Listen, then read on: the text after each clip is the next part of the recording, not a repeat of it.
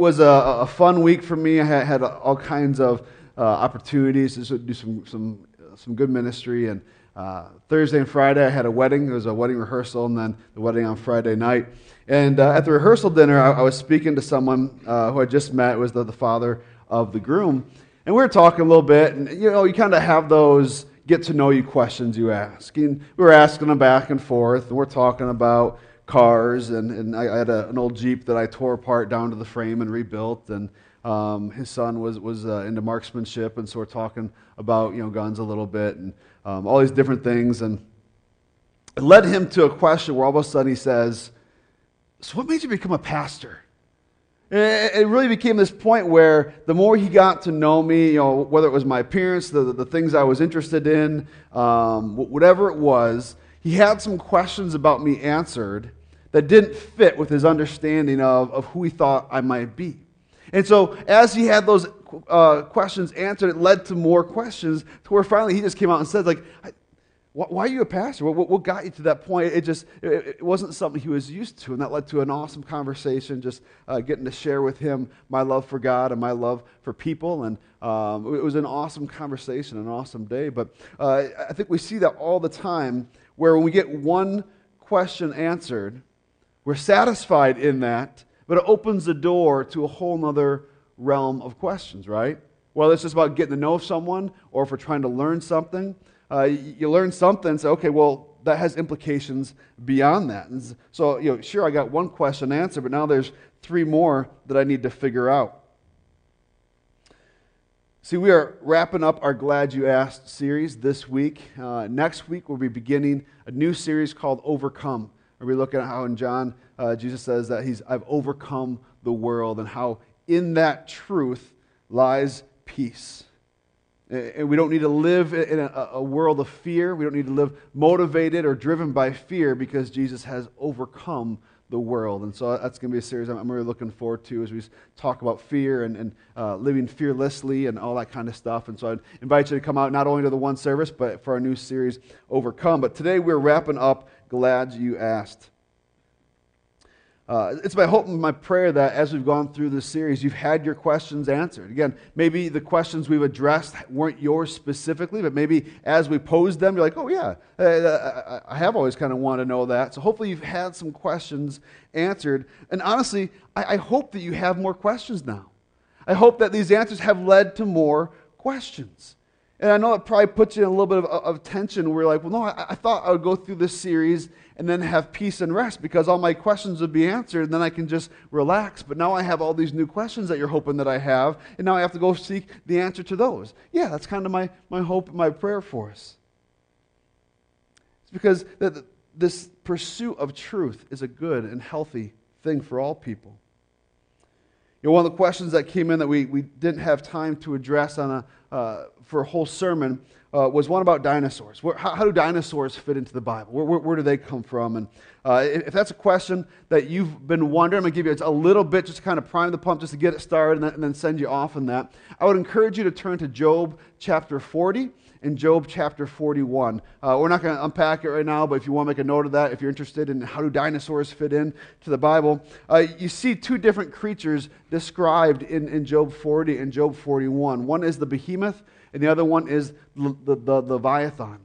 And they're these massive creatures that are described. And as you begin to read their description, you see this is like the king of beasts, the king of the beasts of the land, and then the king of the beasts of the sea. And some scholars would say this is kind of like what a dinosaur might be like. And so some would say, okay, well, we see dinosaurs in Scripture, or at least a recollection of them. And other people say, oh no, that's just describing some animal that no longer exists, which, yes, I know dinosaurs no longer exist, but a different animal who wasn't a dinosaur that is no longer with us. But see, so even as you kind of begin to unpack that, again, it brings up more questions. As you look into this question of how do dinosaurs fit into Scripture, a question that comes up eventually is going to be, well, how old do you believe the earth to be? And while there's a bunch of different theories on there, there's two predominant ones, and the predominant theories are that the earth is young or that the earth is old. Those are kind of the two predominant theories. A young earth would say that we are about 6,000 years old with an appearance of age. with an appearance of age. So, well, scientists have found this and that. And then they would say because of, you can measure the sediment of a river basin, and every year so much flows down. And so if you measure how thick it is, you can tell, okay, like the rings on a tree, you can count back and say we're this old. And they would say, okay, well, a flood would affect all that. We can have a torrential downpour in just one night, and landscape can change significantly in that with mudslides or different washouts, roads getting washed away. So imagine a flood that would cover the earth. And even if you struggle with the script, with the Bible, you say, I'm not sure if I believe the Bible, Steve. That's okay, because just about every single culture, it goes back in the days of antiquity, has a flood story in it. From Native Americans to the Orient, there's a story in their history of a flood that flooded the earth. And there's evidence of it all throughout. And so it's okay, a flood has happened, and kind of that, amongst other things, has given a young earth the appearance of age. The other side of the spectrum is people would say, okay, it's an old earth. It really is millions and millions of years old. But then people would say, okay, well, Genesis chapter 1, if we're believing the Bible to be true, God says it was in 7 days. Well, some would say, okay, the Hebrew word that it translates as day can not only refer to a 24-hour period, it can also refer to a significant era of time, a significant period of time. And so then you see 7 days, maybe not 24 specific days, but these 7 chunks of time. And you go, okay, well, maybe the earth is millions and millions of years old. And again, I know I'm probably just raising more questions for you, but here's what I want you to know. And hopefully you can have this experience in your life as well. I know smart, intelligent people, you guys are most of them right here, who are God-loving, and they hold varying positions on the age of the earth. I could call up a couple different people, get them in the room together, and they would vehemently disagree on the age of the earth, or disagree on where do dinosaurs fit in, but they love the Lord. We cannot let these debates separate us. See, on one hand, there's things that we just don't know and will not know. And so we have to ask a question, what impact will that have on my faith? What impact should that have on my faith? If I can never truly know with certainty the truth about how dinosaurs fit into Scripture, or the truth about how old the earth is, how is that going to affect my faith in my daily lives? Should that have an impact on my faith? Because on the other hand, God has revealed himself to us in many ways. He reveals himself to us in creation.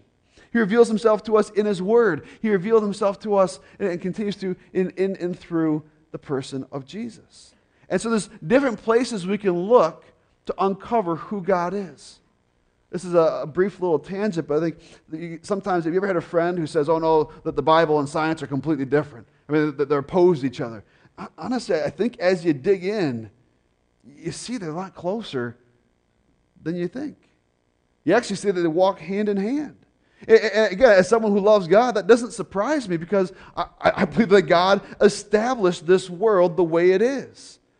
So why does gravity fall? It was at 9.8 meters per second squared, feet per second. I've been out of it for too long. We'll get a few head nods, but sometimes we all just nod our heads, so we all feel like we're all in agreement, so we don't want to say that we don't know. But I believe that's how God established it, that was the constant for gravity. Why does math work the way it does? Why God set those things in place? And as you look at some different things in Scripture, like, wow, this is pretty amazing. There's no way this could be true. This doesn't really happen. We begin to scientifically uncover different things. Oh, maybe this could. They've uncovered plants in the Middle East that will spontaneously combust to burn off the extra heat, but will not burn. They have a wax or an oil in their bark, and so they've been known to burn, or at least be engulfed in flames, but not burn. Well, we got a story of God speaking through a burning bush. And again, that doesn't explain the whole story. There's the timing issue that it happened right then and there, and that Moses heard a voice speaking to him through this bush. But we can see how really science and God walk hand in hand. Well, that's not even on my notes. It's all tangent stuff. But the point I'm getting at is God has revealed himself to us. So we don't know everything now. We can still pursue him. So let's be a people that pursue truth. So where do we start? Start here. Who do you say that Jesus is? That's the most significant question we can answer in our lives. Who do you say that Jesus is? Because Jesus has made a claim about who he is. He's claimed to be God. Yes, other people have claimed to be God. And at the end of the day, we probably need to say, okay, who do we say that they are to be? But most of those pretty quickly it's evident, okay, they're just some nut job with a complex. When it comes to Jesus, man, he backed it up. There's things he did that you'd think only God can do that. I believe he truly did go to the grave, and on the third day rose again. I believe the eyewitness testimonies. It's not just, I believe the Bible because this is why I was raised to believe the Bible is God's word, but it's an accurate recording of eyewitness testimonies as to what they saw. And so start with this question of who do you say that Jesus is? And when we're firm in that understanding, the other questions we have don't shake our faith to the point where we're not sure where to go next.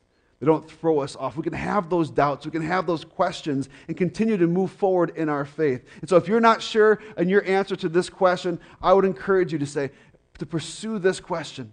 And some of that might mean going through your other questions because they may be related. But answer this question with definitiveness. Who do you say that Jesus is? Do you believe he was God? Is he Lord? Did he lay down his life on the cross for your sins and mine? So when we trust in him, our sins are forgiven and we are seen as perfect and righteous before God. Who do you say that Jesus is? Let us be a church that continues to pursue knowledge and truth. And don't allow your questions and your doubts to stop you in your faith. I've seen this all too often, where I meet someone, we're talking, and I used to do this. I used to read about God in the Bible. I used to be really involved in a church, and then I had this one question about this one thing, and I just wasn't really sure what to do with it. And then they stopped everything. They let that one question just completely derail their relationship with Jesus. And I pray we would not be those kind of people. That we'd be able to continue to walk with Jesus while hand in hand working through and struggling with our doubts and our questions. We don't have to give up Jesus just because we have some questions. So continue to pursue knowledge and truth. Also, we need to hold our beliefs before God with an open hand. Acknowledge that we don't know it all. Acknowledge that it's like looking at a mirror that's been fogged over. You can make out most of what's going on, but we need to wait for the glass to clear. We need to wipe parts of it off. We can see more clearly as we dig in more and more, as God reveals more and more of himself to us. And there will be a day in eternity when we can finally see with full clarity. But while there's things we still don't know, let's hold our beliefs before God with an open hand. I'm not saying we can't stand in our convictions. Actually, just this month, there's a conviction of mine, a belief about just an aspect of God that I've had ever since I can remember. As far as I can remember being a Christian, as far as I can remember learning about who God is, I had a belief that this is the truth. But just this month, there was a situation that came up that caused me to kind of rethink that. And it wasn't just what do I feel, or what do I think? But I went to God's Word, I pulled out the scriptures that in reference to that theological stance. I said, okay, what does it say? Well, here's what it says, and I've always believed that to mean this, and I really went through that and prayed through that and sought wise counsel, talked to some other friends. I talked to someone who I had just shared my beliefs with previously, where he needed some counsel in that. I'm like, hey, here's what I believed, and I convinced you of that. I think I found something that's a little different. And we worked through that. We weren't afraid to ask those hard questions. We weren't afraid to be wrong. It landed me at a place where I changed my beliefs a little bit. Before, what I would have said is a definitive, this is never changing, this is what it is. That, but I could see a few instances when we're walking with God, when we're walking with others, where this would be different. And so let's hold our beliefs before God with an open hand as we pursue him and as we pursue truth. So what is today's question as we wrap up our series? Today's question is, do the sacraments matter? If you don't know what sacraments are, don't worry, we'll explain that. But the original question that was asked was regarding communion and all these different questions around communion and the way in which we do it. As I began to think about this, just kind of was sitting in my heart is where we live, Johnsburg, is named after St. John's Church. It's a largely Catholic area. And so if you haven't grown up Catholic yourself, maybe you have a Catholic friend or there's some Catholic background, most likely just because of its predominance here in Johnsburg and the surrounding communities. And I thought, I think it'd be appropriate to kind of address what is a sacrament, because there's some differences of viewpoint on this. And again, just like each week, even if you aren't asking this specific question, I would encourage you to lean in as what we talk about today may help you in a future conversation with a friend, with a neighbor, with a loved one. So the question we're asking is, do the sacraments matter? What are the sacraments? Different denominations, different churches identify them differently and believe different things about them. Okay, so let's start with the Catholic definition. The Catholic definition of a sacrament is a visible sign instituted by God, by Christ, to give grace. So they would say it was something you can tangibly see, and something that we see in Scripture was instituted by Jesus, and the purpose of it is to give grace. These are things like, and I'm going to use some big church words in here. I'll try to explain them all as best I can. But, baptism, confirmation, Eucharist, that's another term for communion. Reconciliation, that'd be like things like confession. Anointing the sick. Holy orders, which is another way to kind of say serving one another, serving our community.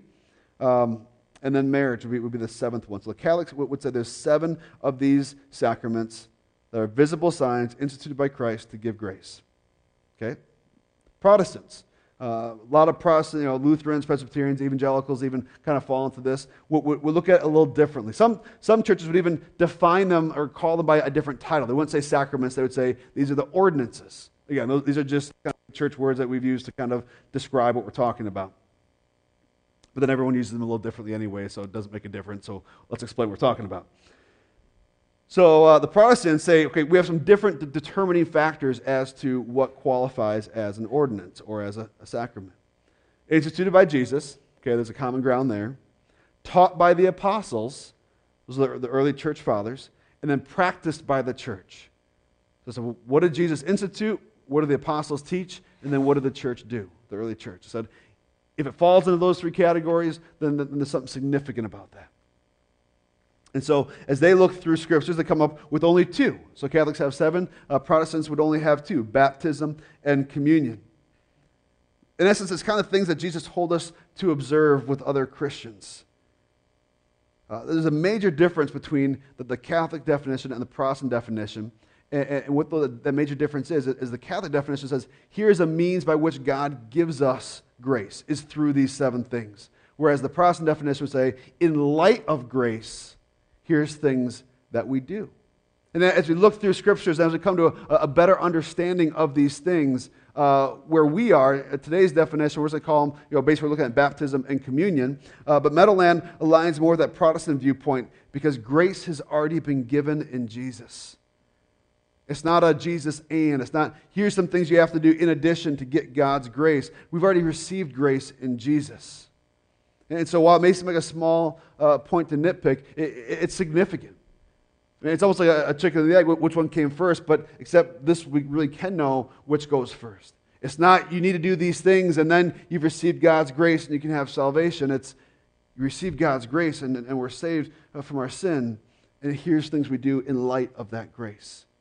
You guys all tracking with me? See that difference? And so that's why we're going to look at baptism and communion. While those other 5 things that the Catholics say, here's our sacraments, are in Scripture. There are things, and even things that as followers of Christ that we are called to do in varying capacities.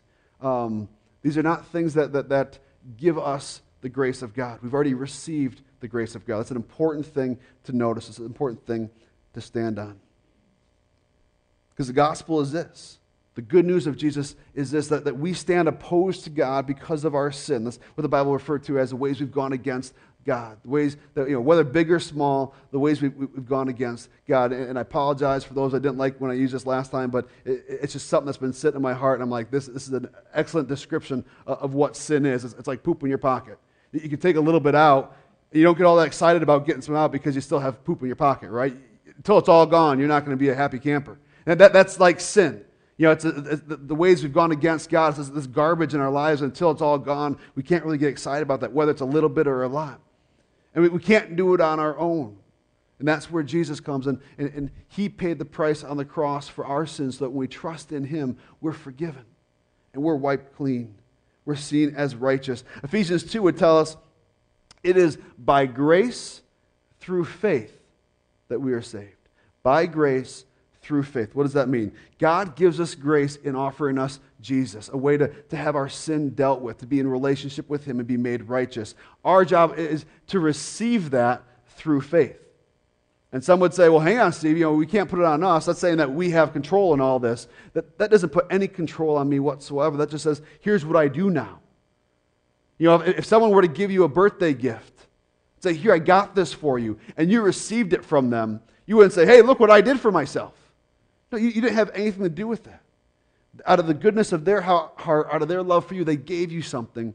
You simply received it. So God, because He loves us, gave us Jesus, whose death on the cross is a perfect sacrifice to pay for our sins. So that when we receive that, when we say, Jesus, I believe you are God, and I trust in you for salvation, that our sins are wiped clean. That when God sees us, He sees Jesus, who is perfect and righteous, and that sin is dealt with. That is the good news of Jesus. That is the gospel. So if we begin to say, you need this and these sacraments, anytime you hear a gospel plus, the guard should go up. Your guard should go up. Anyone that would say, you need Jesus and this. You need Jesus and you must be baptized by the Holy Spirit. You need Jesus and you must give a one-time donation of $59.99 or whatever. Jesus plus, whatever it is. If there's anyone preaching a gospel of Jesus and, it's not biblical. It is by grace through faith. We've received grace in Jesus. Now, in light of what we've received in Jesus, does that call us to do some things? Does that change how we go and live life? Yeah, if you were here with us last week, we talked about some Old Testament laws. And what did we say about Jesus? Jesus changed everything. The way in which God's people interacted with Him completely changed when Jesus came. He brought a new covenant, a new promise, a new way to the Father that was sufficient for all time. And so everything should change in our life when we trust in God. It's because we've been made righteous in Jesus that we get baptized. It's because we've been forgiven of our sins that we remember Jesus in communion. These things don't come first, but they come in light of what God is doing and has done in our life. So it's actually a broader question I want us to look at here this morning. And the broader question is, what am I supposed to do as a disciple of Jesus? What do I do? What do I do as a disciple of Jesus? And while this could be an entire year of sermons as we talk about all the different things, what does it look like to live as a follower of Christ? I just want to give us two real quick. The first is this, that to live as a disciple of Jesus, live like a new creation because we are a new creation. We see this in Colossians chapter 3. We're called to take off the old and then put on the new, to take off our old sinful ways and put on the righteous ways of Jesus. Again, this wasn't my intention to have this theme in some of my illustrations, but do you know what a dog does after it throws up? It returns to its vomit. That's what we do with our sin sometimes. That's what our sin is like. And we come back to it. And just as we are disgusted by the dog illustration, that's sometimes how we should view our sin. After we've been forgiven by Jesus, it's like going back to something that's just disgusting. Colossians 3 calls to put that off and to put on the ways of Jesus. And I know we're still sinful people. We still make mistakes, and there's grace and forgiveness in Jesus. And so we don't have to beat ourselves up. We don't have to pour all this guilt and shame upon ourselves, but we can receive the forgiveness of God in Jesus and follow the ways of Jesus. So what am I supposed to do as a disciple of Jesus? Live like the new creation that we are in Jesus, because He changed everything. And so if you accepted Christ as your Lord and Savior, and your life is no different today, then you're missing the reality of who you really are. You're not living in that reality. Are you forgiven? If you generally trust in Jesus as your Lord and Savior, yes. But it's like you look at an infant child and say, are they a person? Yes, they're a person. But they need someone to walk them through everything. There's all this growth that still needs to take place. And there's some of us who've been infant Christians for well over a decade. And there's some steps we need to take as we put off the old and put on the new. So what are we supposed to do as a disciple of Jesus? Live like a new creation. Something else we should do is make much of Jesus. Make much of Jesus. How can we give Jesus glory by the way that we live in our lives? How can we share His gospel through the things that we do and say? How can we be His witness an ambassador of Jesus to those who are around us? How can we make much of Jesus? I want you to think on these two things, living like a new creation and making much of Jesus, as we kind of unpack baptism and communion a little bit. Because I think that gives us some parameters of how to approach these things. Okay, I'm a new creation in Christ. Jesus changed everything, and I'm going to live, I'm going to make in a way that makes much of Jesus. Okay, so how do we do that through baptism? How do we do that through communion? So let's look at baptism first. What is baptism? Baptism is a symbolic act of obedience where we are physically immersed in water and then brought up. Now, so you may have seen where some churches do it a little differently, just from a sense of they're not having access to a body of water, not want to haul one in. They'll do what's called sprinkling, where a pastor, whoever's doing the baptizing, will dip their fingers in water, and they'll either make the sign of the cross on the forehead or just 3 lines, and they'll say, I baptize you in the name of the Father, and the Son, and the Holy Spirit. And this is one we're going to get into that, why we do baptism the way we do it. But at the end of the day, any baptisms that we'll do here at Meadowland, we do through immersion. Because baptize comes from a Greek word, baptizo, and it literally means to immerse. Of course, we don't leave you down there. We bring you back up, and you get a breath of air and all that fun stuff. But baptism is a proclamation of a believer's faith in Jesus, and it's participation, symbolically, in the death, burial, and resurrection. When you think about that, you begin to see some of the significance of baptism, right? The same way we go down under the water and come back up. It's a symbolic partnership with Jesus, how he died, was buried, and rose again. One of my favorite stories of baptism that I've heard is a gentleman wore a white t-shirt. And if you're familiar with what happens to a white t-shirt, when they get wet, you can see what's underneath it. And he had worn another shirt that was white underneath it, but he had words across it. And so that when he went down and the shirts got wet and he came back up, you could see the words across the second shirt, bright as day, and it said, new man. So he went down, came up, a new man. And that's true of all of us when we're baptized. That's true of all of us in Jesus. Even if you haven't been baptized yet, you are still that new creation in Christ. You're just standing in disobedience to God because he calls us to go and be baptized. Let me give you a brief history of baptism. Before Jesus came and called his disciples to baptize people into his name, the name of the Father, Son, and the Holy Spirit, even before John the Baptist came and with the baptism of repentance, that was kind of what he would call people to. He'd say, come be baptized and repent of your sins, for the kingdom of God is near. He was preparing the way for Jesus. Before all that, there was a history of baptism. Like I said, that Greek word, baptizo, would have been very familiar, that they knew it as to immerse. And you had different religious groups that would use it for different things. It always had kind of the significance of a renewal or a purifying or a cleansing, a forgiving aspect. So everyone kind of used it a little bit differently.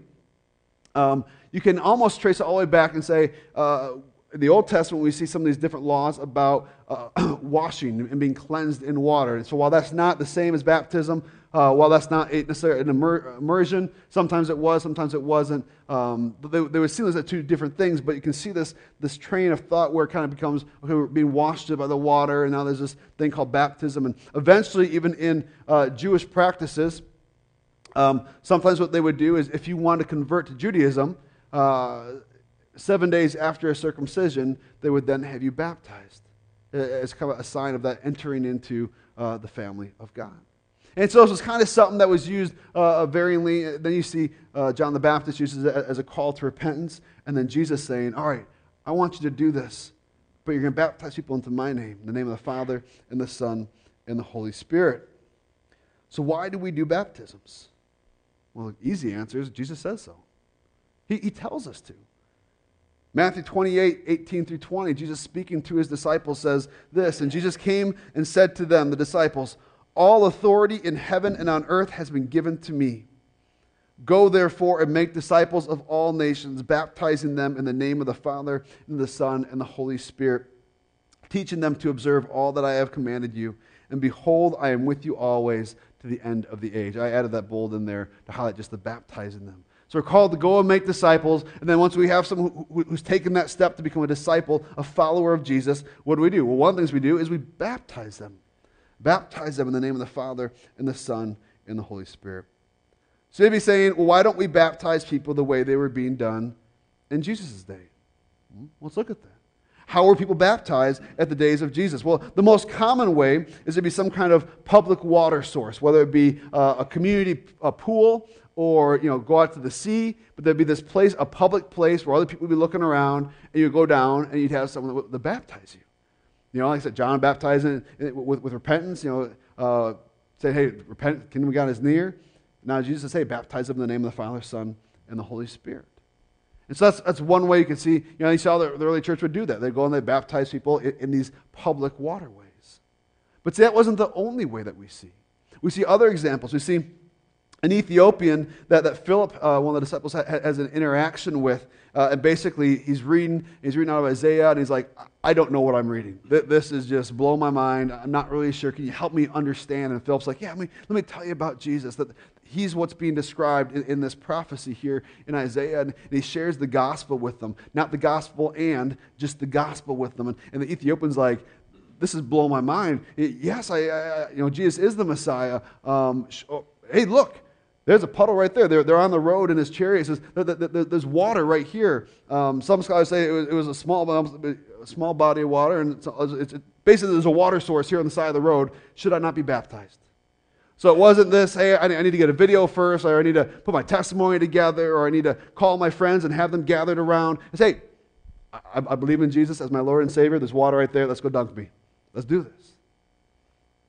And you also see a Philippian jailer. Time where Paul and some of his companions were in jail, and there was a time where there was an earthquake that busted the doors open, and the jailer comes in, he sees that the doors are open, he's like, hey, I'm going to get killed because all the people have escaped, so I might as well kill myself. And then Paul's like, oh, no, stop that. We're still here. We didn't go. Don't kill yourself. And they share the gospel with them, and he gives his life over to Jesus. It says that he goes and he's baptized him with his whole household. And so basically in that we say, okay, he went and shared what happened to him, who he knew Jesus to be, with his family. And then they all accepted Christ. They all got baptized. And so we see all these different ways in which people were baptized. But the common thread that we see throughout the New Testament is they believed and then were baptized. They believed and they're baptized. And so if someone is saying Jesus plus, you got to be baptized before you're really... No, that's not what you see in the New Testament. They believed, and believing that Jesus is Messiah, and trust that all the promises of God that come with that are yours in that moment. Then we're called to go and be baptized. This is also why we don't do infant baptism here at Meadowland, is because an infant can't express that belief. And it's not necessary either, to be honest. I think one of the reasons that infant baptism came about was this misguided understanding, this misguided belief that baptism saves us, and it doesn't. What saves us from our sins? By grace through faith. We're saved by Jesus. So we don't need to worry, hey, if I don't have my baby or my infant or my small child baptized, what's going to happen if God forbid the worst happens and they die before they're baptized? Our God is not a legalistic God. He's not going to have a packing list to say, well, do you have all these checked off? Can you fill all these boxes? If okay, come on in. It's going to be one question. Do you know my son? Do you know Jesus? Have you trusted him as your Lord and Savior? So are you a disciple of Jesus, and have you been baptized? If yes, you're a disciple, and yes, you've been baptized, then live in the reality of your baptism as a new creation. If you're a disciple of Jesus and you've not been baptized, time to take the step of obedience. Time to take that step. And I'm convinced that when we take that, especially in our culture where baptism is weird. Seriously, I mean, what correlation is there in our modern day to baptism? We're going to fill a trough with water, we're going to dunk you in it, you're going to pop up, we're going to all cheer and shout, and it's going to be awesome. That's weird. But when we understand what it's about, it's beautiful. And so take this step of obedience. Say, okay, I'll put myself out there and I'll get baptized. And you know what? We'll do it in a way that makes much of Jesus. And so if that means we put a testimony video together that we play on a Sunday morning so that people can see what God is doing in your life, not to make much of you, but to make much of Jesus, we'll do that. If we'll do it on a date that we're not baptizing anyone else, just you, because that's the day that your family and friends and those that need to hear the truth about Jesus can come with you to church, we'll baptize you on that day. We'll fill the trough with water. We'll do it on that day. If you want to go down to the lake after service, and we'll find a spot to get in there, and we'll dunk you because you know what? You're a follower of Christ. You've not been baptized. We'll do it. So find a way, and all can have their opportunities to make much of Jesus. But if you're a follower of Christ and have not been baptized, let's take that step together. Put on your communication card, hey, here's where I'm at. Let's do it. We'll walk that road with you. If you're not a disciple of Jesus, bring it back to that first question. Who do you say that Jesus is? What are the questions you have around that? Let's engage together in those questions. All right, so that's baptism. We're going to jump over to communion. What is communion? Well, communion is an act of remembrance and an act of proclamation. We're going to see the passages in 1 Corinthians here in a bit, but it's an act of remembrance and proclamation. We drink a cup of remembering that Jesus' blood was shed, while we proclaim, in essence, that his blood was shed. We eat the bread remembering that his body was broken and proclaiming that truth that his body was broken. Jesus first institutes communion at a Passover Seder. Seder is just a Jewish term, means service. So at a Passover dinner. In Luke 22:19, he says this, and he took bread. When he had given thanks, he broke it and gave it to them, saying, them is the disciples he's with, this is my body, which is given for you. Do this in remembrance of me. And so we see some of this heart of remembrance. And the Passover Seder was a time to remember the deliverance of the Jews out of Egypt. If you know the history of the Jews, at one point they were enslaved in Egypt for hundreds of years, and then God, through some different things, through Moses and through the plagues, the last one being the death of the firstborn, where death would pass over God's people if they had the blood of the Lamb on their doorposts. And I apologize. I do this sometimes. I got to pause and real quick and apologize. I just gave you total information overload. If you don't know what the Passover is, I probably didn't help you. I probably just confused you even more. Let's just leave it as God freed his people from Egypt, and they celebrate that in the Passover. If you want to hear more, I'd love to tell you about it. Come talk to me afterwards. My apologies for kind of doing an information dump there. But they came. Passover was a time to remember the deliverance of the Jews from Egypt. Communion is a next step in that. It's a time where we remember the deliverance from our sins in Jesus. And Jesus is making a great connection here with what happened at Passover and now what's happening with him, because Jesus changes everything. See, this was a yearly celebration that the Jews would have. They would celebrate the fact they're brought from death into life. They're brought from slavery and bondage into freedom. And the Old Testament commands that they do this, that they remember the Passover. They celebrate it. But the traditions of how do you remember, what does that look like around that, some of those roots even are unknown. You trace it back, well, I'm not really sure when they started to do this as part of a Passover Seder. They've developed over time and throughout different cultures. You can find Jews that grew up in one part of the world versus Jews that grew up in another part of the world. And while there's similarities in their Passover Seders, there's a lot of differences too, because their cultures were different. One of the things that remained common to most Passover Seders is that there were 4 cups that would be drink. So 4 times you'd fill your glass with wine and you would drink. Kind of got your attention now, don't I? And so you'd have these 4 cups. Again, this isn't something you can find in the scriptures. Here's how you celebrate it. This is just that there was these traditions that were put in place. Here's how we celebrate the Seder. And the first cup was a cup of sanctification, of a cleansing. The second one was a cup of the plagues. You'd remember the 10 plagues. The third cup was a cup of redemption, and the fourth cup was a cup of praise. And that third cup, that was the one that Jesus was holding when he said, this cup is a new covenant in my blood. How significant is that he was holding up the cup of redemption, the moment of that Passover celebration. The Jews had put together all these different things they do to remember and celebrate that and all this imagery and whatnot. So here he's holding up that cup saying, this is a new covenant in my blood. I'm bringing redemption, a new promise of redemption, and it's in me. What a beautiful thing. Also, you get to the bread, matzah, unleavened bread, and they have these 3 plates. And a friend of mine who's a Messianic Jew, we've had a Passover Seder with her and her family before. And so they've always had the 3 pieces. And you take the middle one at some point in the Passover, and it's broken and hidden for later. And then at the end of the meal, you find it, and then you eat of it. And I don't know about you, but I see all kinds of pointing to Jesus in that. You have the Father, the Son, and the Holy Spirit, the triune God, and you take the second person of the triune God, and he's broken. His body was broken on the cross, and then it was hidden as he was laid in the grave. And the third day he rose again. And in her particular Seder, you'd send the kids off to go find it. You'd hide it somewhere in the house, and when they found it, it was a celebration. And I asked her, why do they do that? She's like, I have no idea. I have no idea.